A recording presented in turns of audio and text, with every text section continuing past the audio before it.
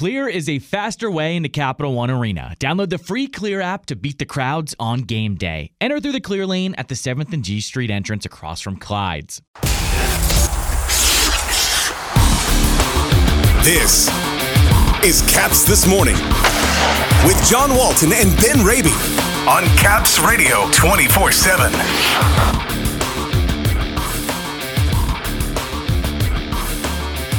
The Capitals kick off the preseason with a shootout loss to Buffalo. We'll hear from Vincent Iorio.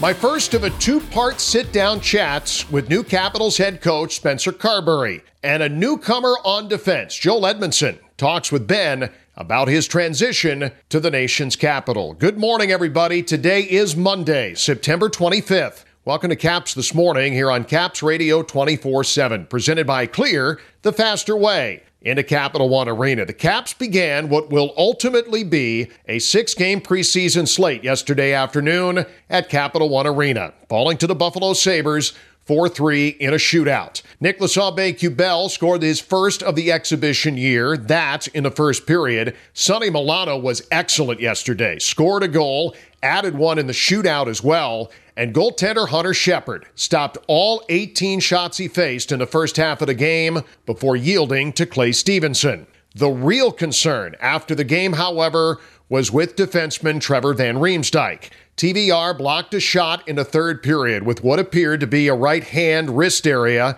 and as the play continued, he could not regrip the stick in the defensive zone. And as Buffalo scored to take the lead at that point, he went straight to the dressing room and did not return. The Caps are off today. We won't know anything more on his status until tomorrow at the earliest. We have a jam-packed show today and tons of great stuff all week for you here on Caps This Morning. Leading us off today, I chatted postgame yesterday afternoon with defenseman Vincent Iorio, who played in the loss against the Sabres.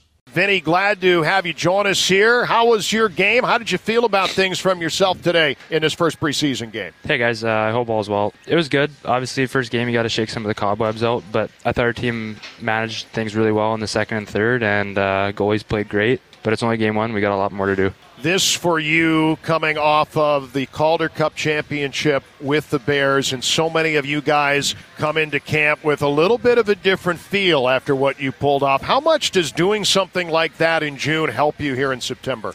Yeah, definitely. I think as a group, you bond very closely, and, we're still young. We still got to learn a lot, and we just got to take things day by day, step by step, and get 1% better each day. I know you were banged up a little bit. You were in and out of the lineup for the Bears, but what was your enduring moment, Game 7 against Coachella notwithstanding? What was maybe your favorite moment of the road to the Calder Cup and you guys winning one level down? I think for us, winning all three at home in that finals was awesome. The Bears Nation is the best. We have the best fans in the league, and they showed out for us, and we were able to put on a show for them. And then Game 7, you can't really sum that up any better than that. Game 7 OT. So we're all very thankful, and we worked really hard for it. And there's more things to come. I was talking with the coaches about what that is. Spencer Carbery specifically said for all of you, just because you were in those situations and the attention to detail, and you've got to be so focused on pre-scout, but also playing at that level and that caliber, you can't recreate that. That was something that was very real, and you guys end up winning.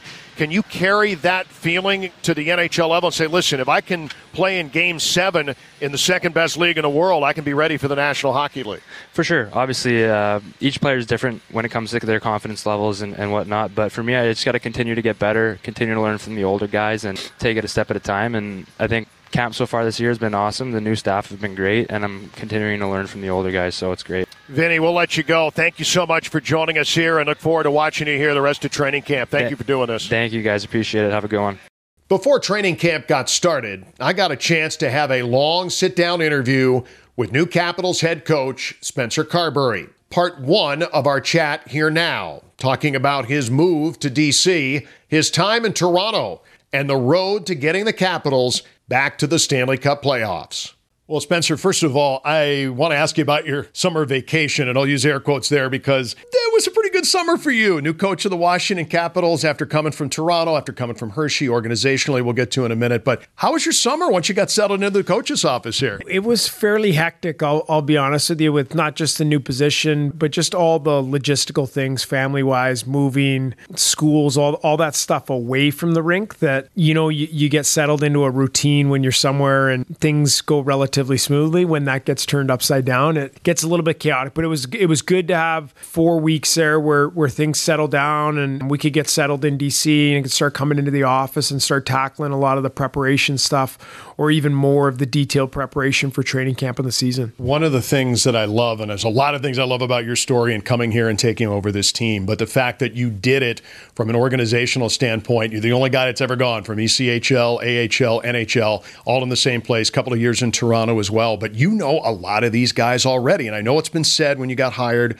back earlier in the summer, but a lot of the guys in Hershey, if they've been there more than 2 years, they played for you. They know who you are. How much of that is an advantage for you as a coach, knowing that, you're coming to a quote-unquote new organization, but not really. You know a lot of these guys already. Yeah, I do think it is a real added benefit, not only from an organization standpoint to have been around the team over the last 10 years, like indirectly and directly in some situations. So I have that knowledge of what they've been through, the different hurdles that they've overcome, all that stuff. But then individually, to your point, I think that'll just help from a relationship standpoint. And some of the guys that have played for me, and even some of the guys that I haven't coached necessarily, but I know through coming to camps and that, it just helps with the relationship component and them knowing my style, how I communicate, the drills we run, like even things as simple as that. It just helps because anytime there's a new coach, there's obviously some time where you got to get used to their lingo. You got to get used to their sense of humor, their expectations. Like there's all these little things that go into it. And that process just gets sped up with me having some direct experience working with some of our players. As you know all too well, a lot of guys in Hershey didn't get a chance to even play in the Calder Cup playoffs for a while, and not because they didn't have a good team, but COVID wiped out a lot of things. In the AHL, it was weird for a couple of seasons. What did it mean for these guys to be able to go through all of that for a few years? A lot of them played for you there, to win a Calder Cup championship. What does that do to get them ready here for training camp? Well, it just helps their individual development of being able to play in those meaningful, critical, hard playoff games. And I don't care what level, whether it's major, junior, whether it's the American Hockey League, when you're playing into June and you're playing in games and situations and shifts where your season is hanging in the balance, it absolutely makes you a better player because it puts you in situations and scenarios where you have to be so dialed in. You have to be so attentive. You have to know the pre-scout. You have to know where your responsibilities are, and then you have to go execute, and you got to dig in because the other team wants it just as bad as you do. So now your compete level has to get to a whole, like there's just all these little things that now you can take from a Calder Cup championship run, and now you can apply those into an NHL season of guys now, okay, I'm going to need to play the same way or those times that I remember playing against Coachella Valley. Like that's what it's going to take when I go up against the Detroit Red Wings or the Ottawa Senators or whoever it is. And you can draw on those experiences. That's really rewarding for our guys to having done that, the young guys that won the Calder Cup in Hershey. I keep thinking of Game 7. Henrik Lapierre gets a huge goal that ties it. Connor McMichael gets the goal that got him on the board. Two guys that needed that time in Hershey maybe to have those kind of moments, and they delivered in a Game 7 in a championship round. That seems to be of tremendous value. Yeah, and then you just touched on that point. That's the confidence point, right? Of now having been a champion in the American Hockey League, like that should give them a lot of confidence. I've been part of a team that's the best in the league, and we won a cup together. And now trying to take that next step to be an everyday NHL player, and not just an everyday NHL player, but be an effective one, a one in a winning environment. And that's what these guys are looking to prove. So I think it gives them a lot of confidence coming into camp. You ran a power play at the Toronto Maple Leafs for the last couple of seasons, a job that certainly is got to be a little stress-filled, being the Toronto market as it is, Matthews and the Marners and everybody that you had there. What did that do for you, I guess, in terms of experience to be able to have 2 years in a market like Toronto, the Toronto media, superstar players that you had there. I got to believe you took a lot of lessons away from being with the Maple Leafs. You are spot on. And being able to work not only for the organization as a whole, but specifically with the power play in that department and working with those players directly for the last couple of years. It was just, for me, selfishly, just a way better coach having gone through it and having learned different things along the way of coaching real elite players and different nuances to special teams. And then you couple it with the pressure on that particular area of the team, which, you go 0 for 4, the world was coming to an end in that market. But it was also good because the expectations are right up here, and that's nothing less than, you'll hear me all year long, like that's what I expect from myself. So anybody that's hard on our group or my specific responsibilities, it doesn't really bother me because I'm twice as hard on myself about it. And if we weren't great the night before, whatever it might be, I can promise you I'm not walking away from that situation happy or content with where we are. It's figuring out solutions. So I could sit here and talk for hours about the different experiences, how I benefited, how I became a better coach, but there's no question, you're spot on, that way better coach having gone through the last couple of years in Toronto. Time in the organization, going back to 2015, I met you in South Carolina, knew you in Hershey, and now here. There's an energy about you. There is, you talk about pace a lot in terms of the on-ice stuff. This is a team that missed the playoffs last year, and the expectation for a decade and a half was the playoffs were pretty much an automatic. How do the Washington Capitals get back to that stage, given that this is a team in transition too, where it's an older team, younger players, a competitive camp coming up? There's a lot of moving parts here as you take over. Yeah, like the way that I'll look at it is it's almost a little bit of a reset here with missing the playoffs and sort of, a long off season. That there's a lot of different things that go into dissecting why the group didn't have success last year and get into injuries and all that stuff. And we could talk about that till we're blue in the face. But for me, I just think it's a good opportunity for our group to sort of have a little bit of a mental reset, a good physical reset in terms of having a bunch of time off to get ready, recharge physically and mentally, to get ready to get back to a level that we know players and the staff we're capable of playing at. And that's what we're here to prove. And that's what it'll start right from day one in camp with sort of a fresh outlook. And here we go. And we're going to get to work and try to get back into the playoffs. Again, that's part one of my chat with a new head coach. Part two coming up tomorrow with Spencer Carbery. The roster of the Capitals team did not change drastically over the summer, but there is a new face on defense this season. Joel Edmundson came here from Montreal and told Ben Raby he saw the move coming. Yeah, for sure. I was kind of expecting to get moved, and I was hoping it would happen in the offseason just to give us more time to get settled into the new city, which it's been great here so far. But I mean, every place I've played so far, everyone always welcomes you with open arms, and you're walking into a hockey locker room, so it's going to be a bunch of good guys and great staff. So it's been great everywhere so far, and it's another great stop here. So having gotten acclimated, starting to anyways away from the rink, what are you looking forward to on the ice where you feel you could contribute here in Washington? I think you feel a nice void on the back end as far as what you're able to bring to this team.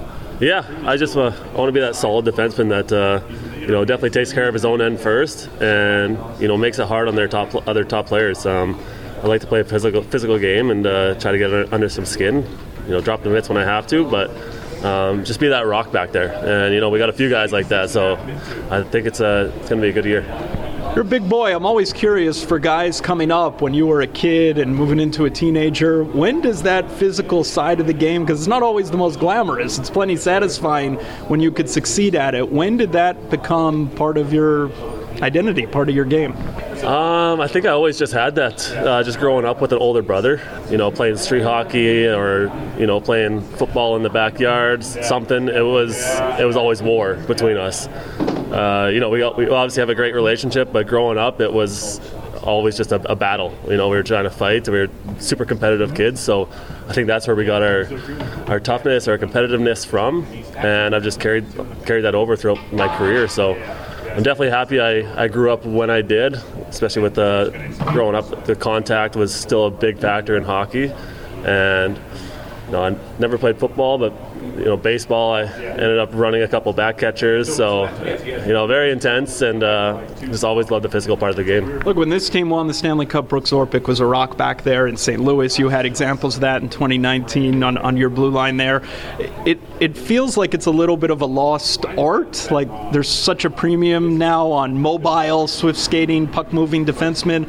But to have a rock back there, the characteristics you bring, how much of a badge of honor, how much do you embrace that identity when, again, it's not necessarily the most glamorous, but every team ultimately needs it, especially if you have aspirations of making a deep run? Yeah, I mean, if you look at any of the teams that won the Cup the last 10 years, they got big defensemen that can move and play a hard game. So, you're seeing it slowly get out of the game, obviously because the game's getting faster and quicker and more offense, but just me saying this, but I think it's still a major factor, and it definitely goes a long ways, and especially when it comes down to playoffs. It's not easy going through playoffs. It's one day of practice, but had some battles today with Tom Wilson. He was joking earlier, speaking to us, that he's looking forward to having you on his team. You've had battles with him over the years as well, but as far as who is here in Washington, some guys you have gone up against, Ovi certainly comes to mind. Who are you looking forward to having on your side and maybe being able to feed off them as well? I think the biggest one is, on the point, John Carlson. I've been watching him my whole career. He's such a smart defenseman, and he can make plays when you don't think there's a play there. He's just an elite defenseman and a big part of this organization. So it's been here for about a month now, and been hanging around him every day. So definitely learning from him. You get to reunite as well with Trevor Van Riemsdyk. I know you have some history there going back to the days with Carolina. Yeah, absolutely. We're actually living in the same neighborhood too, so we've kept in contact over the past couple of years also, so it's great to be back with him. He's a great guy. I've really enjoyed our time together in Carolina, so there's a handful of guys I knew before coming here, which definitely helps the transition. Well, appreciate this. Good luck as you get going here in Washington, and welcome to these parts. Appreciate it, Joel. Thank you. Yeah, thank you very much. Welcome to D.C., Joel Edmundson. Didn't play yesterday against Buffalo. Good chance, though, we see him sometime later this week. Coming up on the show later this week, we've got all kinds of great stuff for you. More from Spencer Carbery. We'll also hear from new assistant coach Kirk Muller, who's seen and done just about everything in hockey. Cap's going to host Detroit Thursday at 7th and F. And some Calder Cup champions will stop by this week. We'll hear from Connor McMichael, Lucas Johansson, and a little more with Vincent Iorio as well. And also, as promised earlier this summer, I rode a fire truck with DC Fire EMS recently, and I want to share not only some of their stories, but the sounds of me going on fire calls with DC's bravest. We had a blast. We got that for you coming up at the end of the week. As always, thanks for listening. Glad to have you back here as we start this new season. Let's go Caps. Meet you back here tomorrow. For the latest on the Capitals and hockey news around the clock. Let's go Caps! Tune in to Caps Radio 24/7. Listen online via the Capitals mobile app at capsradio247.com Or ask Alexa to play Caps Radio 24/7 on TuneIn.